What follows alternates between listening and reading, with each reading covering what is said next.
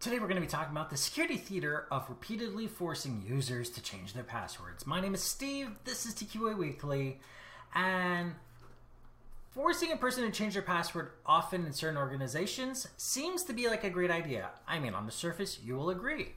If you have somebody change their passwords frequently, then that means that at any point in time, even if somebody else were to figure out the password is, the security could be maintained or at least renewed at any given point. And having it done on a schedule means that the person is not surprised by the fact that they're going to have to change their password. What really ends up breaking down is the end user. The end user being anybody using the computer. If you are made to change your passwords often enough, you will not remember which password it is at one point, and you might actually need the IT department to log you back in, which wastes time and money. Every business knows that.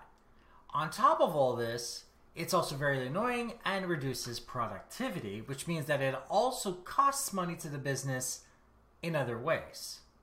And it's not necessarily safer, because those who end up having to change their passwords often enough have a kind of mathematical equation, which means that you'll end up being able to guess what their password is.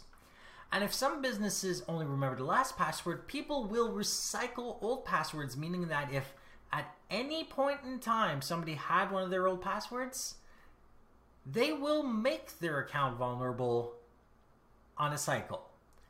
And on top of all this, if anybody can guess what the passwords was because it is based on an equation, then there was never any security whatsoever. So on the surface, the idea seems like it's great, but it's actually pointless.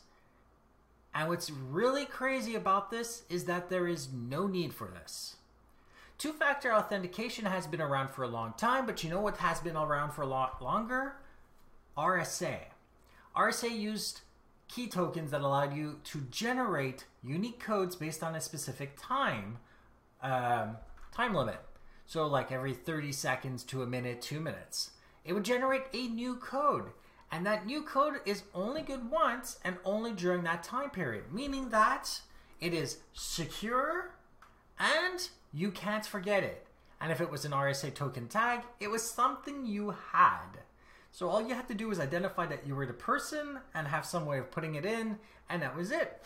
But you don't even need, as a business, to spend the money for that. Most people have their own phones. So you can get an application to do that for them and actually save your money then. And then each person can use their phone to generate a new token that they actually punch into their computer. No passwords to forget, no getting locked out for no reason whatsoever, and even if somebody were to get the code expires almost immediately, maintaining the security over the network. This is why I call password changing in organizations security theater, because it doesn't actually provide any security, especially given the other option, which is ultimately the security a business is actually looking for. So if you're in one of those IT departments and you want to make everything safer and easier for users, go with the security tokens. They're so much better for you in the end. Once they know how that works, you never have to reteach them how to do it ever again. So, like this episode if you like it, dislike it if you didn't, share with those who think about it from this, and don't forget to subscribe. And if you have any questions, comments, suggestions for topics, email me at ask@tqaweekly.com or go to my website, tqaweekly.com, where you can see the show notes on this episode, past others, find other ways of subscribing, and use the contact form to email me directly. And of course, if you want to see me play video games, I'm playing Watch Dogs Legion at twitch.tv/zaxis1981, and I should be streaming Friday, Saturday, and Sunday from 7 to 9 p.m. Eastern. Thank you for watching, and goodbye.